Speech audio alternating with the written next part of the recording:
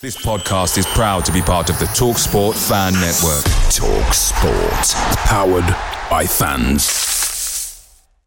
The TalkSport Fan Network is proudly supported by McDelivery, bringing you the food you love. McDelivery, like McKenna, brings a top-tier lineup. With Leif Davis-esque delivery right to your door, you'll always be winning with McDelivery. So the only thing left to say is, you win. Order now on the McDonald's app, and you can also get rewards points delivered too, so that ordering today means some tasty rewards for tomorrow. Only via app at participating restaurants. 18 plus. Rewards registration required. Points only on menu items. Delivery fee and terms apply. See mcdonalds.com. The TalkSport Fan Network is proudly teaming up with Free for Mental Health Awareness Week this year. As football fans, we often pride ourselves on knowing everything, from which substitution can turn the game around to the quickest route home to beat the crowds. However, when it comes to discussing feelings with our friends, we might not always feel as confident. That's why we're here to equip you with the right tools so you can reach out to those who can help. If your mates are struggling, let them know that the Samaritans are free to call on 116 123. That's 116 123. They are there to listen without judgment or pressure, 24/7, 365 days of the year. Let's all take a moment to talk more than football.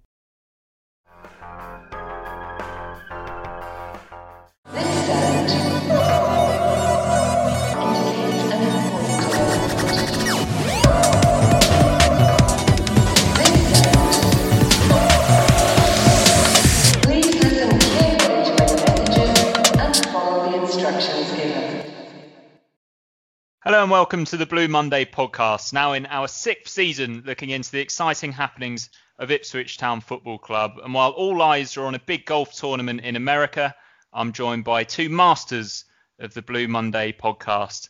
It's the diamond in the rough, David Diamond, and the man who won't be drawn into golf chat, it's Craig Fimbo. How are you both?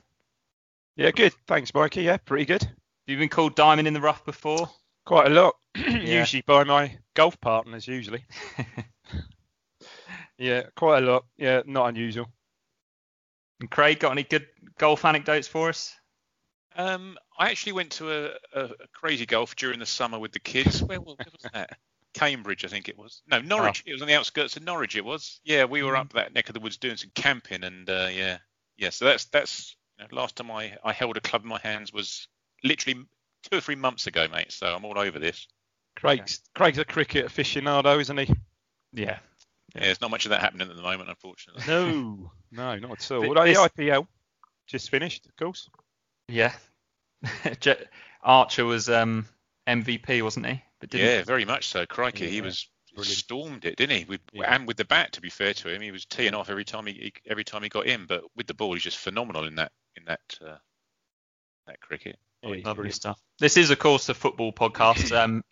But I will just ask Dave about the Masters Golf. Have you got any bets coming in today? We're recording this before the leaders in the last round. Oh God, I've got Casey and Cantlay, and Casey had a really good first round. Like he was 7 under after, and then didn't build on it round 2. And then yesterday, him and Cantlay both bogeyed the final 2 holes. So if they had any chance of finishing anywhere, that's probably gone with that. So yeah, me and my sons, they both had bets. I think we had like 8 golfers between us.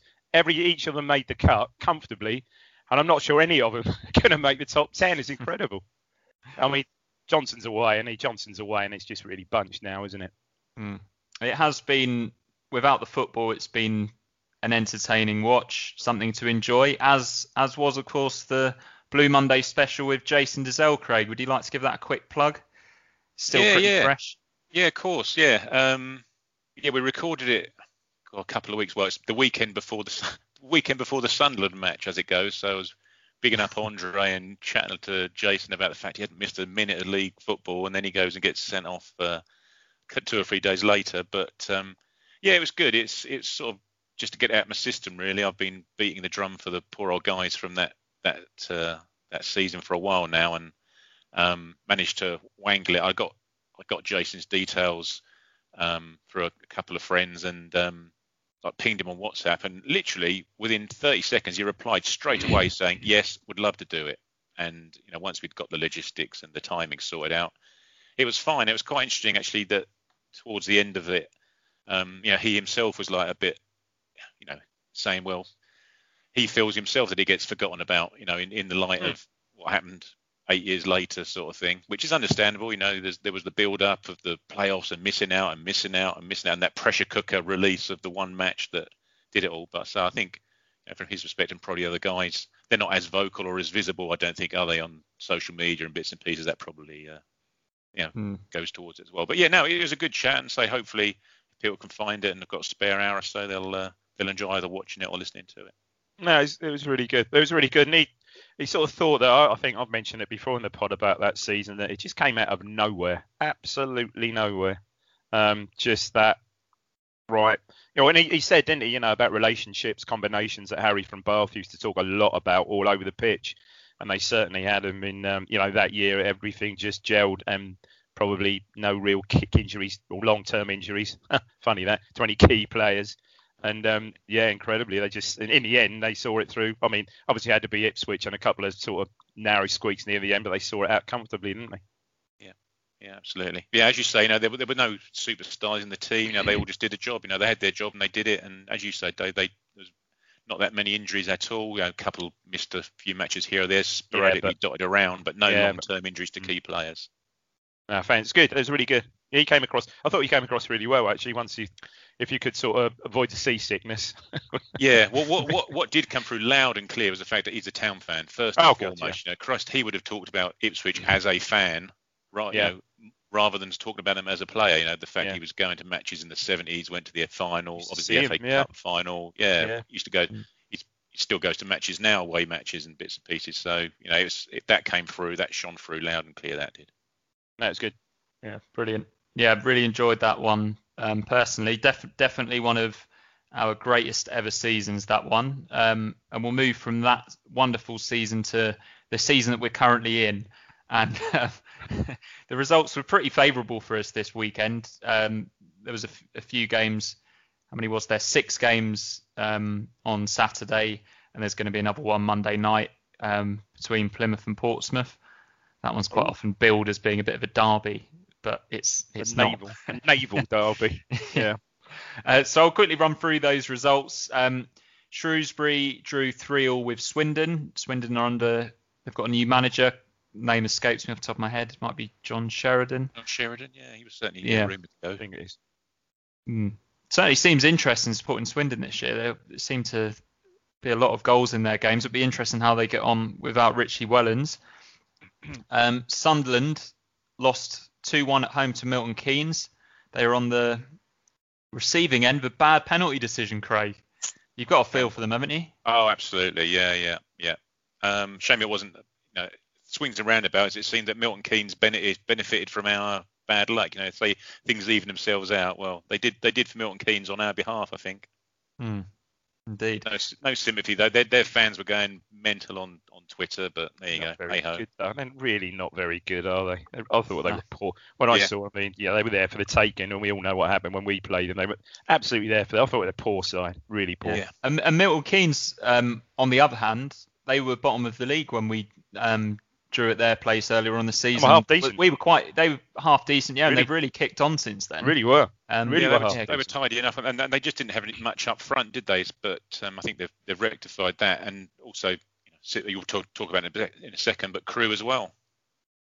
Yeah, I mean, from what I remember from MK in that game, they played great. Crewe won 2-0 against Peterborough. Imagine that was a pretty watchable game, don't you think? At Crewe as well. Yeah, judging by the performance Crewe put on down here, absolutely, yeah. Still a bit surprised that Peterborough not maybe lost, but didn't score, misfired in that game, for goodness sake. I didn't see who played and who didn't play, whether Clark Harris, Johnson played or Dembele played. I didn't notice, but yeah, that was a great win. Yeah. Elsewhere, Bristol Rovers won, Fleetwood 4. They seem to be picking up now. Northampton 0, Accrington Stanley 1. Hull, who we're playing in a couple of weeks, won 2-0 at home to Burton.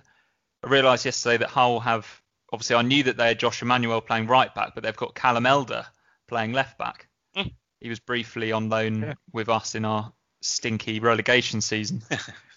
And that wraps it up. So we're now in 3rd place, and those results led to our goalkeeping coach, Jimmy Walker, who's quite outspoken on Twitter, saying this: some good results for us today.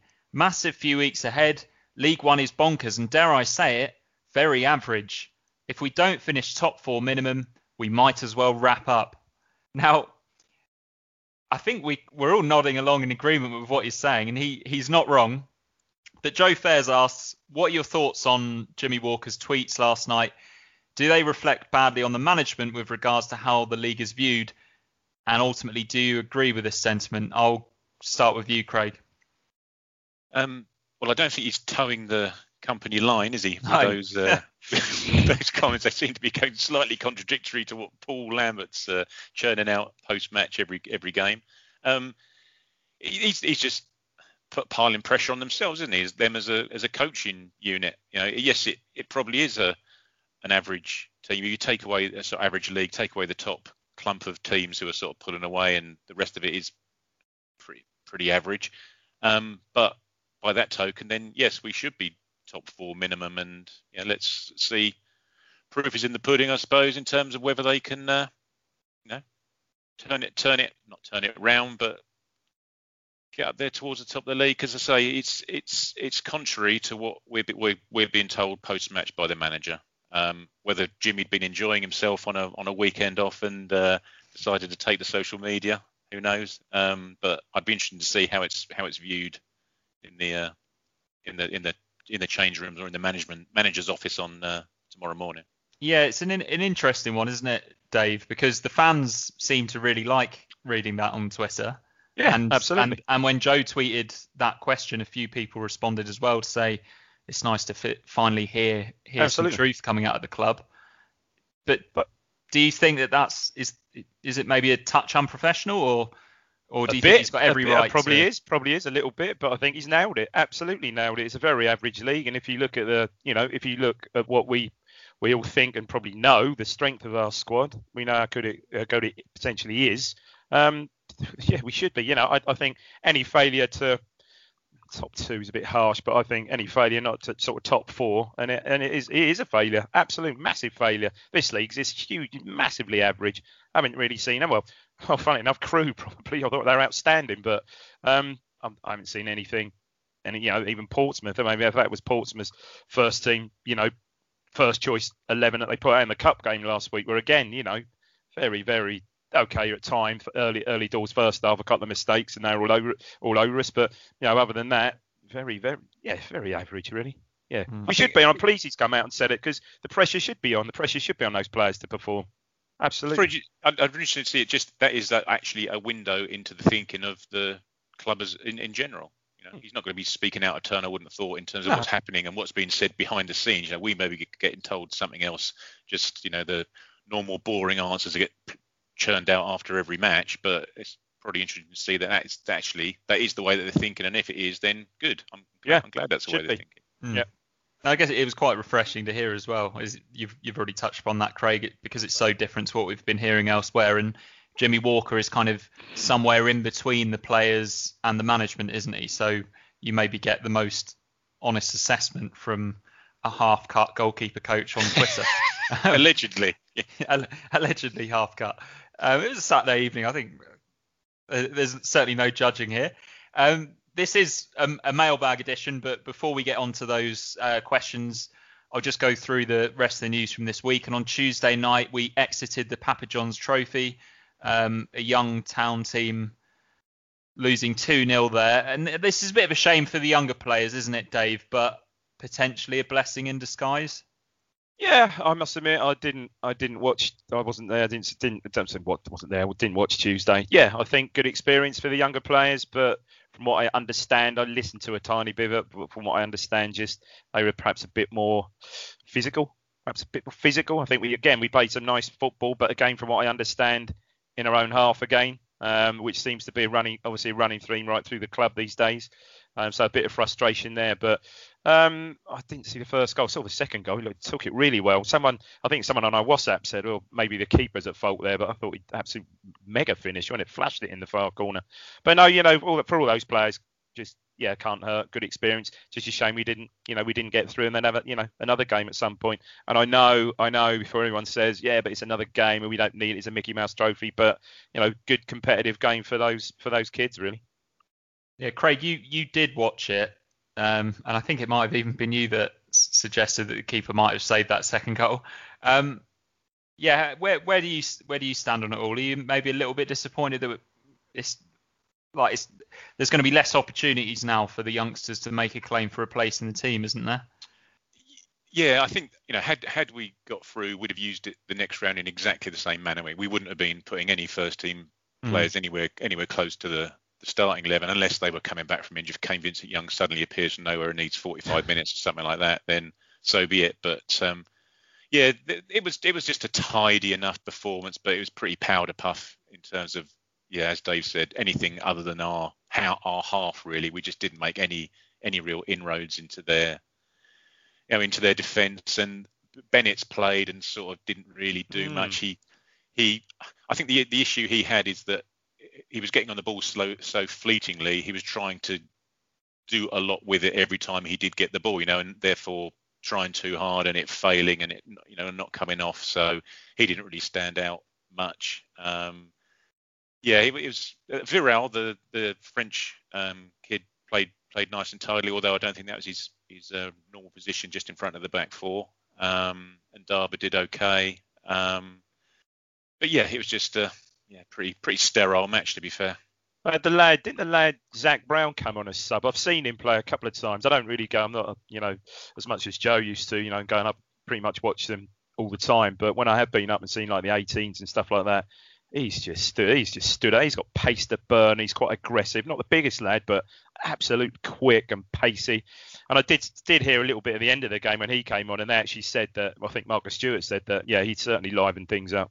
Yeah, he came on and played on the right of the front three. And then, he was a lot more direct than the guys that had been there previous. There was another game in the week that was quite interesting. It might have caught the eye. That was Scotland drawing against Serbia and then qualifying for the Euros via a penalty shootout. I believe Paul Lambert was a pundit or on CoCom somewhere along the line. He was on Breakfast TV the next morning. I can't believe it. Okay. Yeah. I'm on BBC. Paul Lambert. It's good to know that he's over his media fatigue, though, isn't it? And he had a few things to say about the job that he's done overall at Ipswich so far. And I'll just read through the quotes, and then we've got a couple of Twitter questions on this subject. So Paul Lambert said, "I think the club's in a lot better place than it was when we came into it, that's for sure." Then he said, "I think the football we're playing is really good, and if the club sticks to that philosophy going forward, then it will be in a really healthy place. You can't judge everything by short-term markers because it will take a number of years to get things how we want it. We can't buy players, and we need to nurture what we have and look at free transfers. It's not ideal, and of course we want to be in a higher league, but the football we're playing is good." Interesting, he didn't say really, really good. We didn't want to get relegated, even if we came in at a difficult time with everything up in the air. The club had lost a lot of very good players and was building a new team that needed time to gel and adjust to the size of the club. I'm happy with how it's going. So we have a couple of questions on this. Ipswich Reggio, do you believe the club is in a better place than when he took over? He agrees with some of it, but is the club in a better place being in a lower division? Are the finances improving? Are fans happier? Is the future brighter? So I'll throw those ones in your direction, Craig. Dave, you can have a think about this one from Daniel McKenzie. He asks for our thoughts on it. Is he overstepping his remit, talking about things behind the scenes? Surely this points to fundamental mismanagement by Evans, poor scouting, sports science, and a flat management structure. So, first of all, Craig, are the fans happier? And is the future brighter? And is the club in a better place? It's in a different league to what it was when he took over. We were only 5 points clear of safety when he took over. I like the fact he says, you can't judge everything by short-term markers like results, for example. I presume he's referring to. We don't know. We only get snippets from people who may have been gone behind the scenes at training ground and in the changing rooms and things that have had to be put in place, ripped out and started again from that perspective, you know, from an infrastructure perspective and a setup perspective. We don't get to see that. You know, we can't comment. Very few people get a chance to go behind the scenes. So I think he's probably referring to more to the structure and the just the building blocks rather than the bit that we see at the top of the iceberg, if you like. You know, it's the bit underneath the water that we're not seeing. I'm not entirely sure that it's true. He's probably over-egging the pudding a little bit because, you know, at the end of the day, as football fans, you're really just only interested in the results and the league position and performances, aren't you? Performances are tailing off, getting a bit more tepid.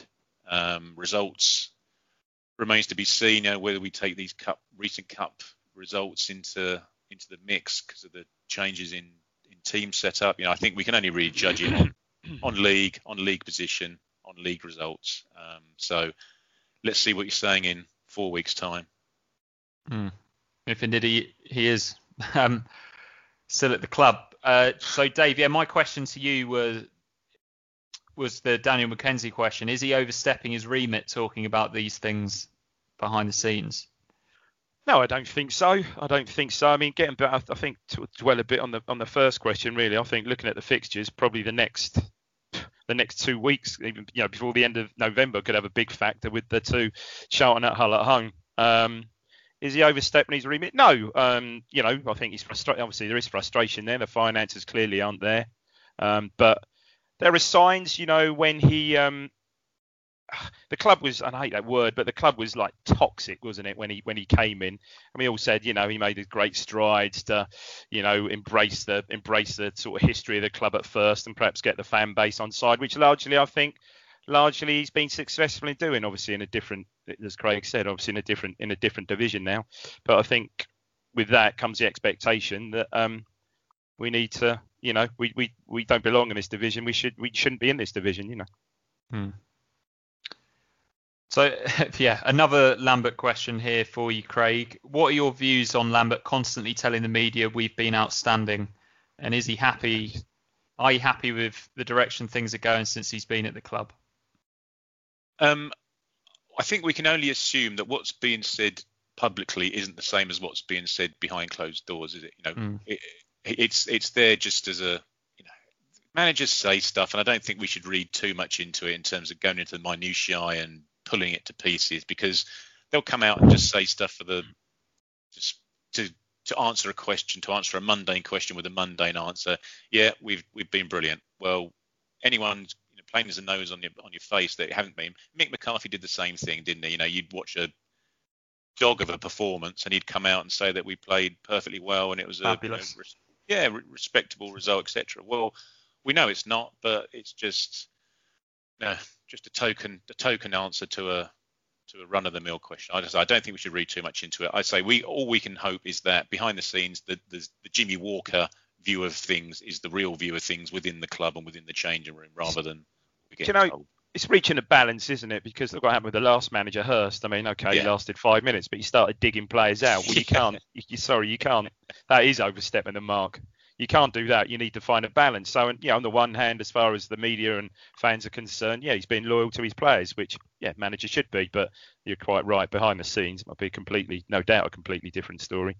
And I'd imagine after the EFL trophy, then, yeah, absolutely, because, you know, he's got a team full of kids that are playing there, so he's not going to be saying, you know, we were poor, we didn't get the ball forward quickly enough, you know, we didn't create any chances. He's going to big them up, because that's... And as you said, if that's the club's philosophy, the way they want to play football, then yeah, it was a almost carbon copy performance, wasn't it? Neat and tidy football, but perhaps not in the right areas of the pitch again. But yeah, that brings me nicely on to Mark's question, Dave. Is Lambert telling the players to pass back and forth across the goalkeeper and defence for hours? He says it's the most boring, unthreatening football he's ever seen watching Town. Awful to watch. Lots of possession, then a ball up to nowhere, lose it, and get hit on the counter. I go back to what I said. I don't know if you guys were on the pod when I said it, maybe a couple of weeks ago. I made the mistake of watching it was quite good. I watched the first half of the Lincoln game with the home commentary, and they were laughing at it.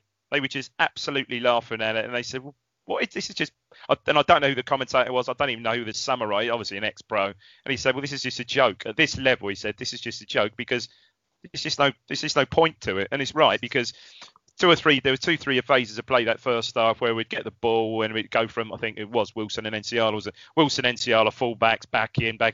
Ball never touched, obviously Dizelle, ball never touched our front players. And then it ended with a ball being passed back and either Enciala or Holy just booting along and losing possession anyway. So, yeah, I mean, I guess if there was if only there was sort of promotion spot up for possession, I think we'd probably be romping it, wouldn't we?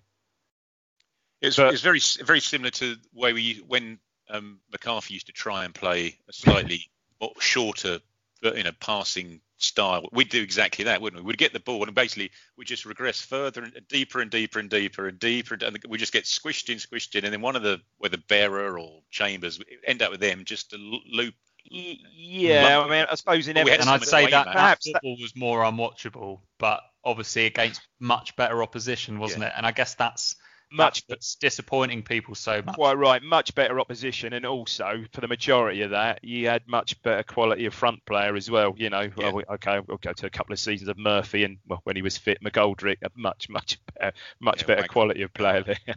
But you don't underestimate the gap between League One and the Championship is massive. Do we think it can't be the plan though, can it, to pass it about at the back and then play it long? It's just that the opposition has switched onto it and then they don't know what to do when they're closed down. So the answer kind of is, we're all disappointed. We're not enjoying watching it, but we don't think that they're being told to just pass it about at the back aimlessly. No, I think they're being told to keep possession. Yeah, and I just think from my perspective, it shows you how important Dizelle and Bishop are in that midfield, because when Bishop, when he gets the ball, he's not looking to go backwards. If he can go forward with the ball, he will go forward with the ball. And similarly, Dizelle, if he can pass it forward, he will pass it forward. Whereas I'm not entirely sure John Nolan, for example, if the forward ball's there, he won't necessarily pass it. He's already thinking about passing it backwards and keeping possession. Whereas at least the other two younger kids will actually, their first thought is a forward pass or a forward run. And if it's not there, then so be it. But I'm not convinced that the other member of that midfield three, whoever it happens to be, Hughes, Judge, Nolan, they're not wired the same way currently. No, I honestly think that the key, if we are going to continue to play like that, the key to our season could well be a fit and firing Flynn Downs. I really do. Yeah, is there any timescale on Flynn Downs? Do we have any idea when he might be back? So was it 3 months they were speaking about initially? Okay, and that must have been 2 months ago. I don't know. He's a young lad, isn't he? Yeah. Yeah, I think him. To be fair, a Dizelle, Bishop, Downs central midfield three pretty much ticks every box, doesn't it? Covers all of it. It covers you completely. Those three between them would be. That's just head and shoulders. I'm sorry, that's head and shoulders the best. If we can field for the majority of the rest of the seasons in the coming weeks, not say we get into December or maybe even the new year and he's fit, and we can play a midfield three like that. I'm sorry. If we underachieve playing a midfield three like that, then something's seriously wrong. Might as well pack up. Honestly, might as well wrap up. Did he say? Might as well wrap up. Yeah. Because that is, to me, is head and shoulders above anything else in that division. My God. But you don't see any of that midfield three actively looking to be passive with the ball, do you? They would all actually drive. Yeah, exactly. Driving forward. Yeah. Bishop would be. Yeah. No, you're right. And you made a really good point in that Dizelle interview, which was quite good, Craig, where you said that, it was a good point you made when you said you always feel comfortable when Dizelle's in possession that he's going to play. One, he's going to usually play it forward, and two, he's going to play the right pass. Yeah. And that's what Jason Dizelle was like as well, wasn't it? I only got to see him play in his second spell, but he loved that little flick forward to the centre forward or the wide player, didn't he? It was quite often like a 20-yard pass. again, that helped though. If you've got a forward in the calibre of Kiwomya for those couple of seasons, it's just almost telepathic, wasn't it? Mm. We don't have Chris Kiwomya, but we do have James Norwood. And there's a question from FPL Tractor on James Norwood. Did the 30 minutes of James Norwood before he got injured / cramped / knackered versus Pompey show us what we can be with him in the side? He's more mobile and a goal threat than Hawkins, whilst being happy up front on his own. Yeah, I know he's had his problems, and there's rumours going around that he might be injured again. But would you agree that, Dave, that he is probably our best striking option? Yeah, I think he showed enough because he's got that mobility, but more importantly, he's got an eye for goal, isn't he? I think Hawkins has done pretty well considering he's been thrown in there, and he's got a goal. He's got a goal, but no, I think you saw what it could possibly look like when Norwood had that half-hour little cameo as such last weekend, and I've heard that rumour as well that it might be we might not perhaps see him next game potentially. The thing is with Hawkins and Norwood, when Hawkins is playing, the onus is on everyone else to score the goals, isn't it? It's on Edwards and whoever else is playing wide to score the goals, or Bishop to get forward. At least when Norwood's playing, the onus moves more onto him, or the focus moves more onto him, and he's more capable of carrying that burden as well, isn't he? Yeah. Aaron Pembish asks Craig. Well, he says, first of all, thanks as always for the pod team. You're very welcome. We enjoy doing them. He says, with the large squad we're still carrying, hopefully coming useful now, how would you like rest / rotation to be managed in the coming months? And how do you think it will be managed, Craig? I think we just... we have got a big squad, but let's see how many of them are actually available. But he's kind of making that point, isn't he? That it's a good job that we do have it because we're getting so many bloody injuries. Yeah. I think you need to keep the key players of the season so far, whether it be the spine of the team, because we've sort of shown that the centre halves are sort of exchangeable. The two that started did a fair job. The two that have replaced them have done a fair job. So I wouldn't have many qualms about chopping and changing those if there's at least maybe one ball player between the two of them.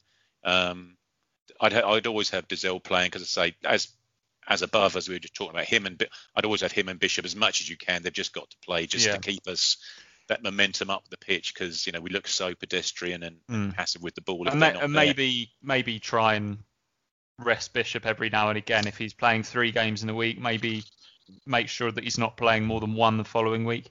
Yeah, you got to be sensible with him. Obviously, I don't know how sophisticated our sports science is. Going about Arsene Wenger's red zone, for example. I'd imagine most of our players are pretty much in that all the time.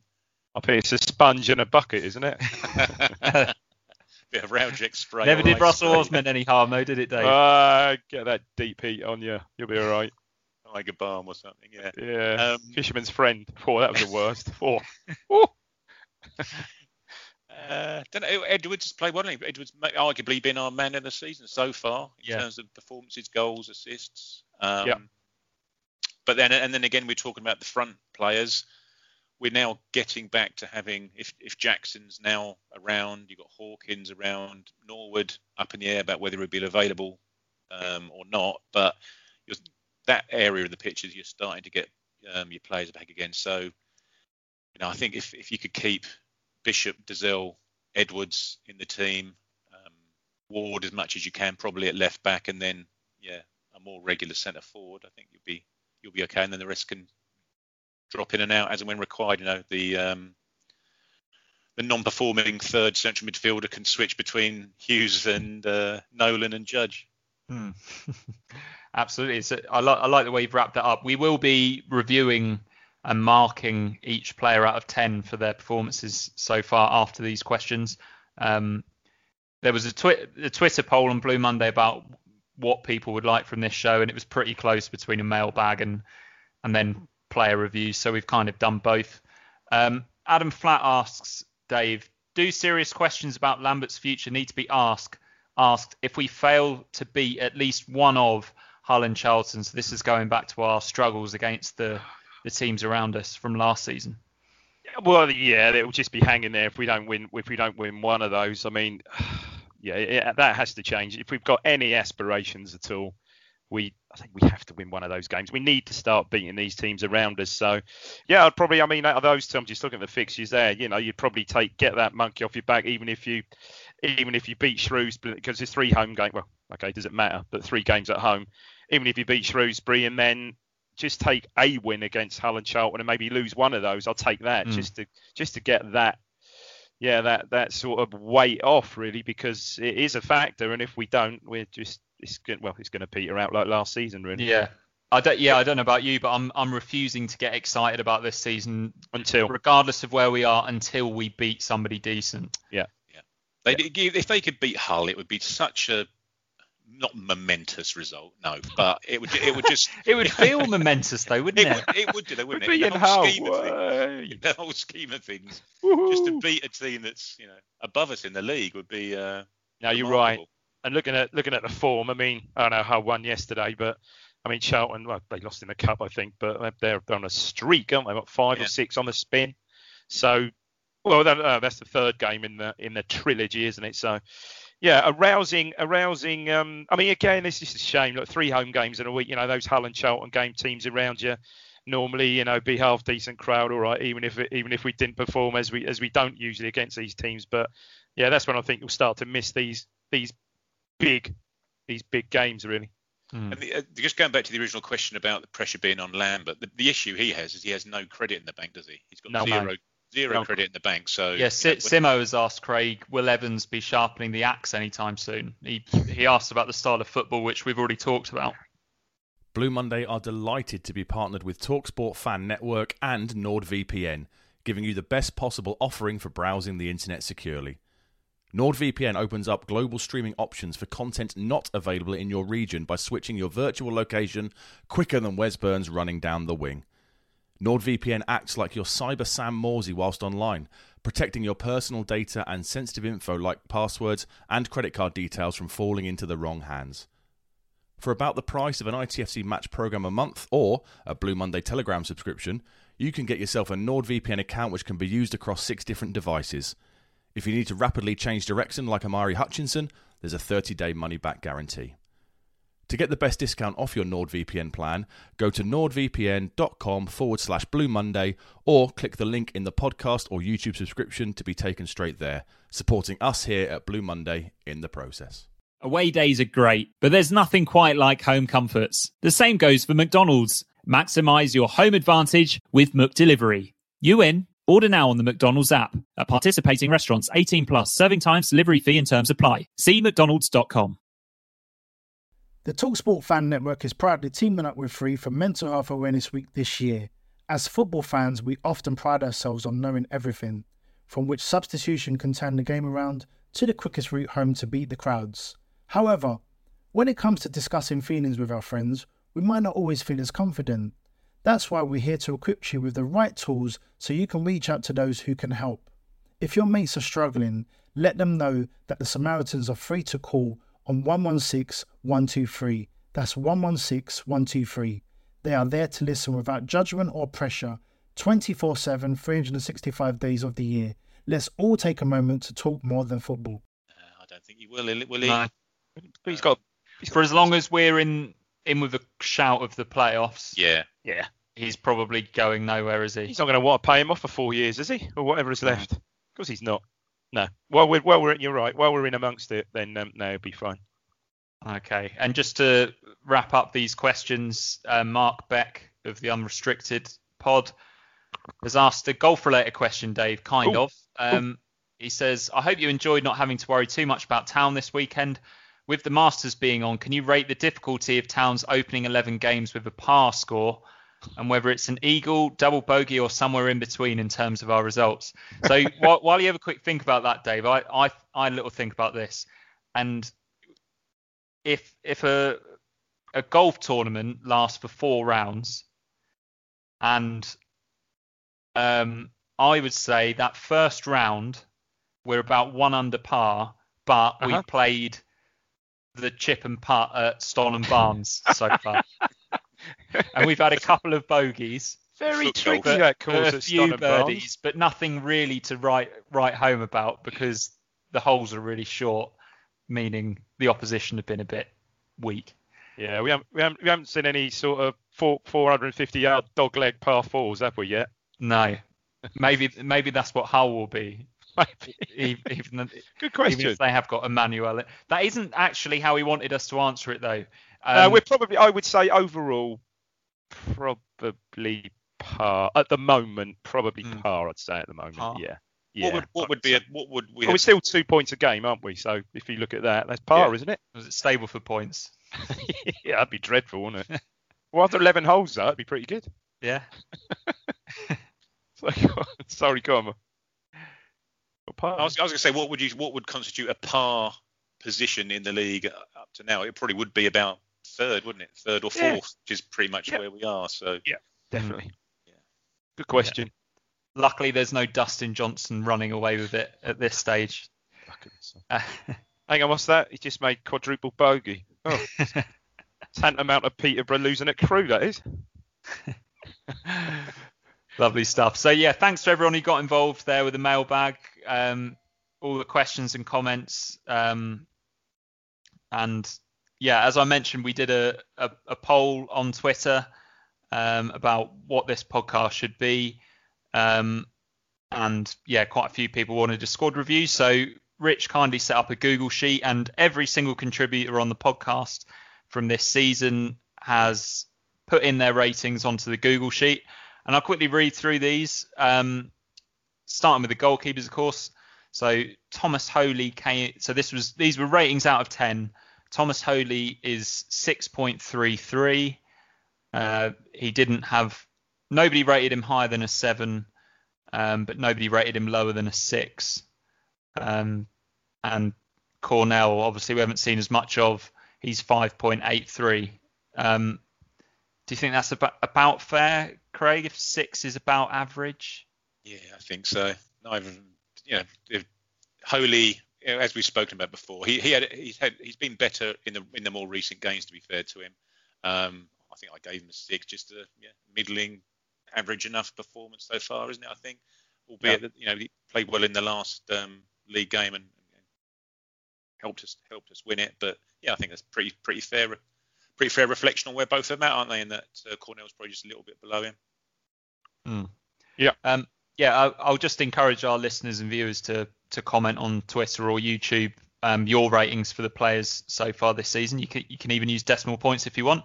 So we'll move into the defenders. We haven't seen much of Mark McGuinness, but yeah, so it's probably no surprise that he's rated as 6.17. Again, nobody rated him lower than a 6. Stephen Ward, he's had a promising start. He's obviously missed a couple of games, but he's rated 7.17, which is decent, and the second best of the defenders, because Luke Chambers, Dave, got a rating of 7.67.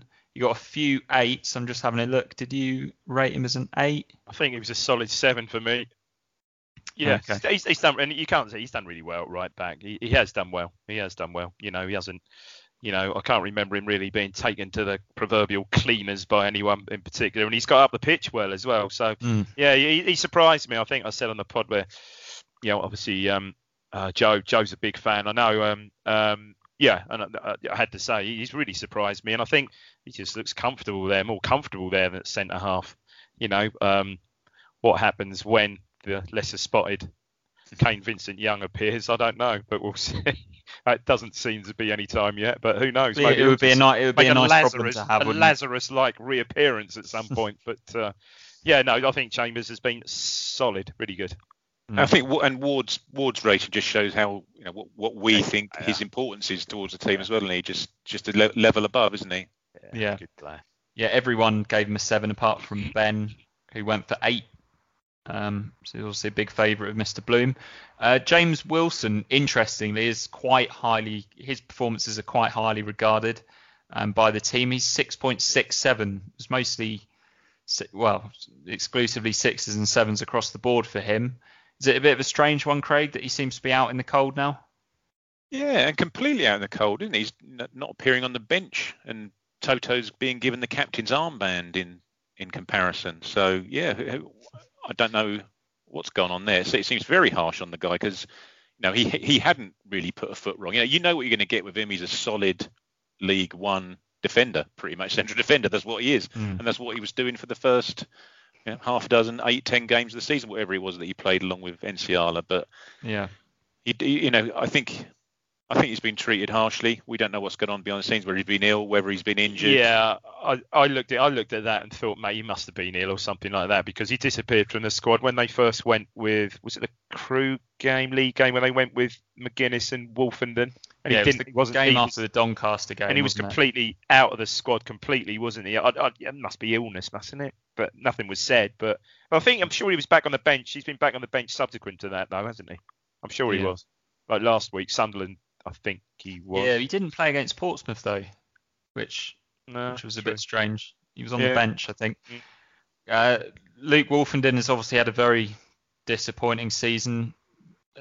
You gave him a 7, Craig, because you liked what you saw of him against, was it the Crew game when he came in?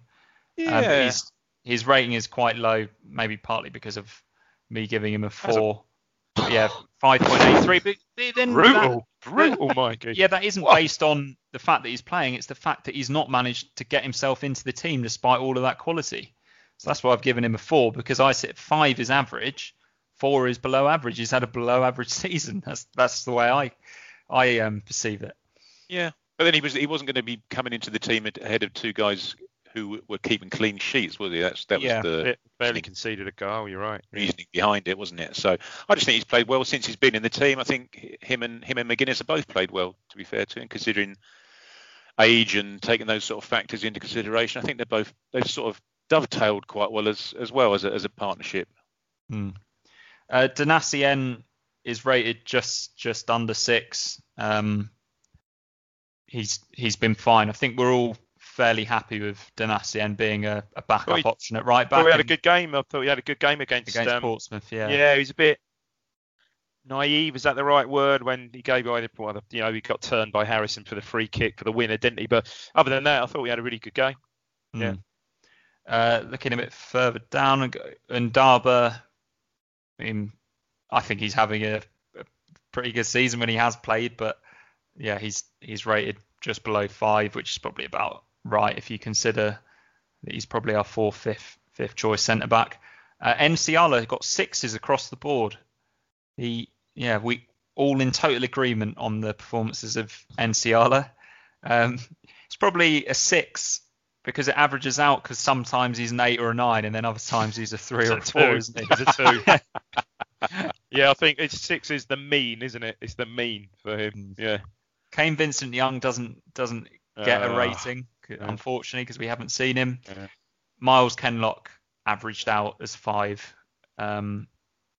Again, a steady-ish backup at left back, but one I think it's difficult when you're comparing him to Wargs. I think Ward has had such an impact, hasn't he? You can see the impact that he's had on that he's pretty much had on the team. So I think Kenlock perhaps struggles, to replace that. Yeah.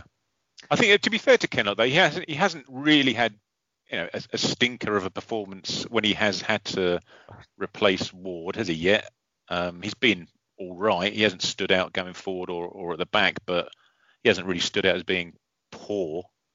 But as Dave said, you're just comparing him to Ward, aren't you? That's his issue. Yeah. I just think he just gets docked a point for that ungainly running style. It's not great to watch even on iFollow, is it? Moving into the midfielders, and John Nolan, I think maybe it's a little harsh, 5.5, because he's had a couple of decent games. He's scored a couple of goals as well, but I think he's maybe just a player that we're a bit fed up of. We don't really enjoy watching. It's just frustrating, isn't it? Just frustrating. I think between 5 and 6 is fair, isn't it? He might have an occasional 7.5, 8 match, but he has far more 4.5, 5 matches. I think scored 2 or 3 goals. Does he? 2 or 3 goals. He scored. That's a few. I remember him scoring at Bristol Rovers. Yeah. He scored 1 or 2. Yeah, he scored against Portsmouth in the cup as well. Oh, yeah, because I think he scored. Yeah, because he did. That was his only forward pass last week, was when he passed it into the net. But that's what he can do. This is a frustrating thing. That's exactly what he can do. He finds himself in that position. Great finish. I remember, did he not score again in our relegation schemes? Or a really good goal? Yeah, West Brom. And at home to Derby, yeah. Derby. Brilliant. And you've got it. And that's the frustrating thing. When he gets himself, when he kicks on and gets himself in those positions, I mean, you'd say, okay, he wasn't that far out last week. But it was a really good finish. Control, spin, no chance for the keeper. So he's got that in his locker, as they say. But he does frustrate. The thing is, when he plays well, we big him up on here, saying he's got fantastic feet. But he has. Great. I couldn't tell you which foot is his predominant foot either. But he just doesn't do it. Elegant footballer. Yeah. But it so safe. Staying with the ginger centre midfielders, and one man that he's had an excellent season so far. We've all rated him really highly as Teddy Bishop. His score averaged out as 8.17. Outstanding. Ben gave him a 9. Everyone else gave him an 8. He has been outstanding. He's been excellent, he's just got it, hasn't he? He's the one player that's okay. Edwards has done really well, but he's the one player that just gives you something different. He can sort of push off on either foot. He just drops his shoulder and that little bit. Not the quickest. He doesn't look the quickest player, but he's clever, isn't he? And he'll break the lines and he'll get in those little pockets. And look at his goal output this season. Fantastic. Yeah. If he stays fit, I mean, I don't think there's many better midfield players in the division than him to do what he does. Especially if he stays fit and has a really good season. Who knows? He's that good. I think he is. But you're right. Good point you made, Mikey, that he needs, I think, as these games, we've got 10 games in the next 6 weeks. We'll need handling, won't he? Yeah, but he's had this. It's going to be a 2-week break by the time we play Shrewsbury. This could be quite handy for a couple of our players, this little break. Yeah. We're obviously playing Charlton on the Saturday in a couple of weeks now as well, which is handy. I'll move on to the next midfielder. I think your fellow Essex boy Flynn Downs, Craig, is just under 5. He's 4.5 because we haven't really seen much of him. And when he has come on, to me, he's looked like he's going to get himself sent off. Yeah, he looks a frustrated figure when he comes on, doesn't he? With a point to prove. I can't remember which game it was that he came on, and within 30 seconds he was, And we were 3-1 up as well, weren't we? Jumping into someone, wasn't he? Yeah, there's a lot of pent-up frustration that he's looking to get out, but we're missing him. Put it that way. Yeah. But I'd just go back to Teddy Bishop. Is he ginger? He's strawberry blonde. Strawberry blonde, yeah. Yeah. Ginger beard. Bit harsh, Mikey. Yeah. Not that we're calling ginger. Why is it hard to be ginger? No, exactly. No, quite right. Sorry, I should say that. Absolutely quite right. Yeah. Harsh to get his hair colour wrong, I meant. Okay, yeah. Brilliant, yeah. And a shout out to all the snowflakes listening. Andre Dozzell, his rating just under 8, 7.67. I think we're all really pleased with what we've seen from Andre Dozzell, but maybe feel that there's even slightly more to come, Dave. Definitely. I think so. I think sometimes perhaps it looks just his style of play. Sometimes I think he perhaps takes the easy option, but maybe if the pass we don't see that, but I follow, we just don't see it, do we? Maybe the pass isn't on, but when he is on song and he's picking those passes, he's crucial to us, I think, at the moment. And really great that he's had this run of games, which, as Craig said, with his, interviewing his dad, he needed, and now I think he's proved himself. It looks like he's getting stronger upper body, starting to withhold challenges that I think was always a bit of a criticism of him before. He's had a good season. Yeah, you rated him an 8. You rated him an 8, didn't you, Craig? Yeah. I just think he's integral to the way that we play. It's all pretty much the team's set up around him as being the focal point of the team. And as Dave said, and I said to his old man, we all we do see is that one camera angle, and we have to just go by that. So we can't see what else is potentially on or not. I just think that, as I said in the interview, I just trust him to be playing the right ball 9 times out of 10. Whether it be forward, whether it be sideways, backwards, it's the one that should be being played. And he's just adding the defensive qualities, I think, into his game a bit more purely by the fact that he's playing more often now. He is tracking people back. He's getting sent off for knee-high challenges and stuff like that. So, he's adding a bit of steel to his game as well, which can only make him a more rounded midfielder, can't it? Mm. And just completing the midfielders is Emyr Hughes, and we've all spoken about how disappointed we've been by his struggle to get back to his old self. Yeah, and Seb Brown, we've not marked the players that we haven't seen this season. For example, Kane Vincent Young, Cole Skews. Seb Brown didn't put a rating for Emyr Hughes. So I don't know whether that was an accident or whether he feels like he's gone missing in games this season. It must be frustrating for him as well, though, mustn't it, to know what he is capable of and was capable of, and the fact that his games are just passing him by now, aren't they? Mm. Physically and metaphorically, he's chasing shadows a lot of the times in the central midfield, and you've not noticed he's on the pitch, which is a bloody devastating shame. Yeah, I think you nailed it there where you said not is what the player he was. I think he's just not reached that. Is he likely to? I mean, he was out a long time, wasn't he? With setbacks and everything else arising out of that. So yeah, shame. But who knows? It may well come. But yeah, he hasn't shown it yet, has he? Mm. One Welshman that is having a very good season though is Gwion Edwards, Craig. His rating came out at 8.17. I think we're all in complete agreement that he's been a bit of a revelation for us this season. Always looks best when he's out on the left, doesn't he? Yeah, on the very rare occasions he's played there, he looks good. And even when he's played on the right, he's actually getting forward and taking his men on. He's showing a good change of pace as well. He's looking very, very quick, both with and without the ball as well. He's played really well this season. Obviously, he's added goals. And what he does as well, as we know, he helps out his fullback. He does the defensive piece as well. So yeah, I think he's had a really, really good start to the season. And as we all know, he's out of contract in the summer. As is everybody else. Yeah. Jack Lancaster, we haven't seen loads of him yet, but he obviously scored that goal against Sunderland, and I think he's generally impressed us when he has played. He's got 7 across the board. He's another one that we were unanimous in our rating for him. He kind of makes things happen, doesn't he? He does, Jack yeah. Lancaster, scored a goal. Arguably, probably should have scored what I'm sure would have turned out to be a winner at Sunderland. A bit unfortunate there. A couple of good assists. Was it free kick? Bristol Rovers and another 1 or 2 assists. I can remember him having. He's just good technical football. I like Lancaster. I like him a lot. As I said, he seems to make things happen in there. And good that he's come back. And he's being trusted to play, isn't he? He's being played when he's fit. He's pretty much starting matches, quite a central position, isn't he? Yeah, I'm not sure whether that's quite his role, though, was it? But, no. But no, I think he deserves that. I think it was 7s across the board, wasn't it, for him? Yeah, from us. Yeah. Right. Keenan Bennett came out at 4.83. We haven't seen loads of him yet. I think maybe we're a little bit concerned that he didn't rip it up against Crawley on Tuesday much of the lad we had from Spurs last season. Anthony Giorgio, Mark II. Exactly the same type player, just looks a player and looks, well, here we go, but not quite delivering yet. Again, might well come, but yeah. I think you're right what you said earlier on about the game at Crawley, perhaps, and 1 or 2 other games I've seen him come on. Maybe he's just trying slightly too hard. Yeah.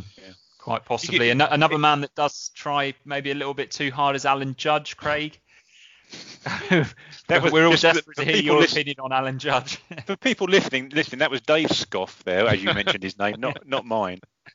Again, we say we're disappointed with Emyr Hughes, but bloody hell's bells, I don't know. I've said enough, I think, about Alan Judge, and again, you can tell he's got it all. He's technically, arguably, I suppose, one of the top 2 or 3 technically gifted footballers in the team. Takes every bloody free kick when he's on the pitch, most of the corners when he's on the pitch. Can I just quickly ask you, completing the midfielders is Armando Dobra. He's got the exact same rating as 5.5, but we've obviously barely seen him this season. Would you like to see a lot more of Dobra and a lot less of Judge? Yes. I think Craig's exactly right. Judge, I think I gave him a 4 because he just frustrates me. Nolan frustrates me, but Judge is just beyond, because technically he's quite right, but he appears to be disciplined on the pitch. His set plays are by and large terrible. just incredibly frustrating, because you know the player that he is and just could be, especially at that level, for goodness sake. You know, you can't argue he hasn't been given the chances. He's playing in every position on the pitch. We're trying him out in every position on the pitch. He still hasn't come good in any of them so far. No. Okay, so that moves us into the forwards. Rich has put Freddie Sears amongst the forwards. I'll pick him up first because he's mostly played as a wide midfielder. His rating is 5.83. He's certainly looking more promising than last season, but hasn't maybe reached the heights that people expected him to in League One. The only two forwards that, Norwood's rated at 5.33. It's obviously been a bit disappointing from him as well. Caden Jackson 4.5, but hopefully that will rise when we start to see a little bit more of him. Aaron Drinan 6.33, really unfortunate with that injury at the start of the season. And ironically, he's got the exact same rating as the man that came in to replace him, Ollie Hawkins, at 6.33. We'd take 6.33 out of Ollie Hawkins, wouldn't we? Because he's just a solid striker that you can hang your hat on to hold the ball up, but he's maybe not the answer. I was just thinking about Sears. All these players, you think about these players. Sears, obviously Alan Judge, we know his injury. Alan Judge, Sears, big. Sears, Judge, Hughes as well. Maybe Hughes a tiny bit younger perhaps, but Sears and Judge, not massive difference in ages. Big injuries to have at their stage of the career when they had those injuries. Really, really big. I mean, Judge was out, let's face it, thick end of two seasons, I think. Sears is out pretty much a whole season, which overlapped. Big injuries to get over at that age. They're not Flynn Downs, for instance, getting over I don't think he had an ACL, did he? But a 3-month sort of tear or something like that. And I think it really, at that age, they just struggled to get back to what they were. Really again, as we were talking about Kenlock being compared to Ward, maybe Sears, you're sort of comparing him to the other wing where Edwards is ripping it relatively tearing it up. Yeah, exactly. And good point. You're just seeing Sears does it and Nolan does it. They'll run forward 10 yards with the ball, stop, turn, pass it back 20 yards. It just frustrates the hell out of me. Safe, yeah. Okay, let's. I think that's the whole squad reviewed. Quick question to both of you: whose mark are you most hopeful about it being different at the end of the season? Does that make sense? Whose score do you want to see much higher? Flynn Downs, surely. Oh, well, obviously, yeah. When he comes in and plays, Flynn Downs. And Luke Wolfenden as well, maybe. I hope Kane Vincent Young finishes with a 9. Personally. Yeah. James Norwood. Norwood, yeah. Yeah, definitely Norwood. You think you're going to need Norwood's to be higher, Downs's to be higher, aren't you? You're going to need theirs to be higher for us to have made the impact that we want to. Potentially even the goalkeeper as well. Yeah. And speaking of goalkeepers, our long-term listener Mullet had some exciting news this week. He has a new arrival. Not sure. I saw that. Congratulations. Yeah, congratulations from everyone at Blue Monday. Brilliant. On Wednesday night, Blue Monday will be back with a live stream on our YouTube channel.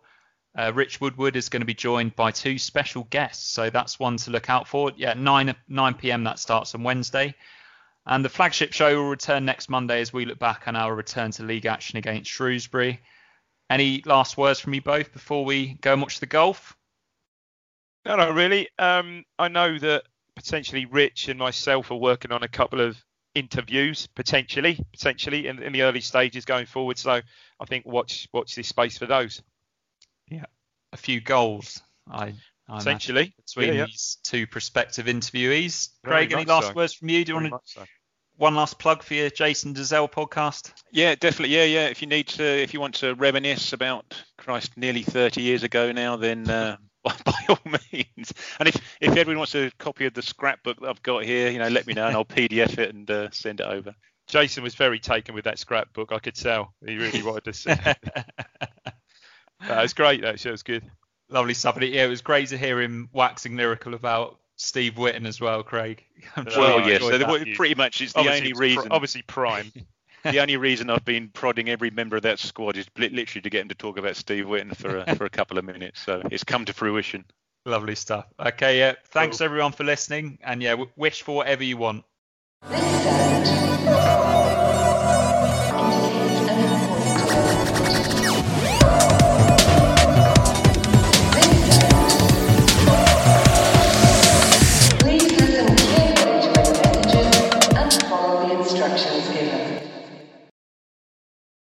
The TalkSport Fan Network is proudly teaming up with Free for Mental Health Awareness Week this year.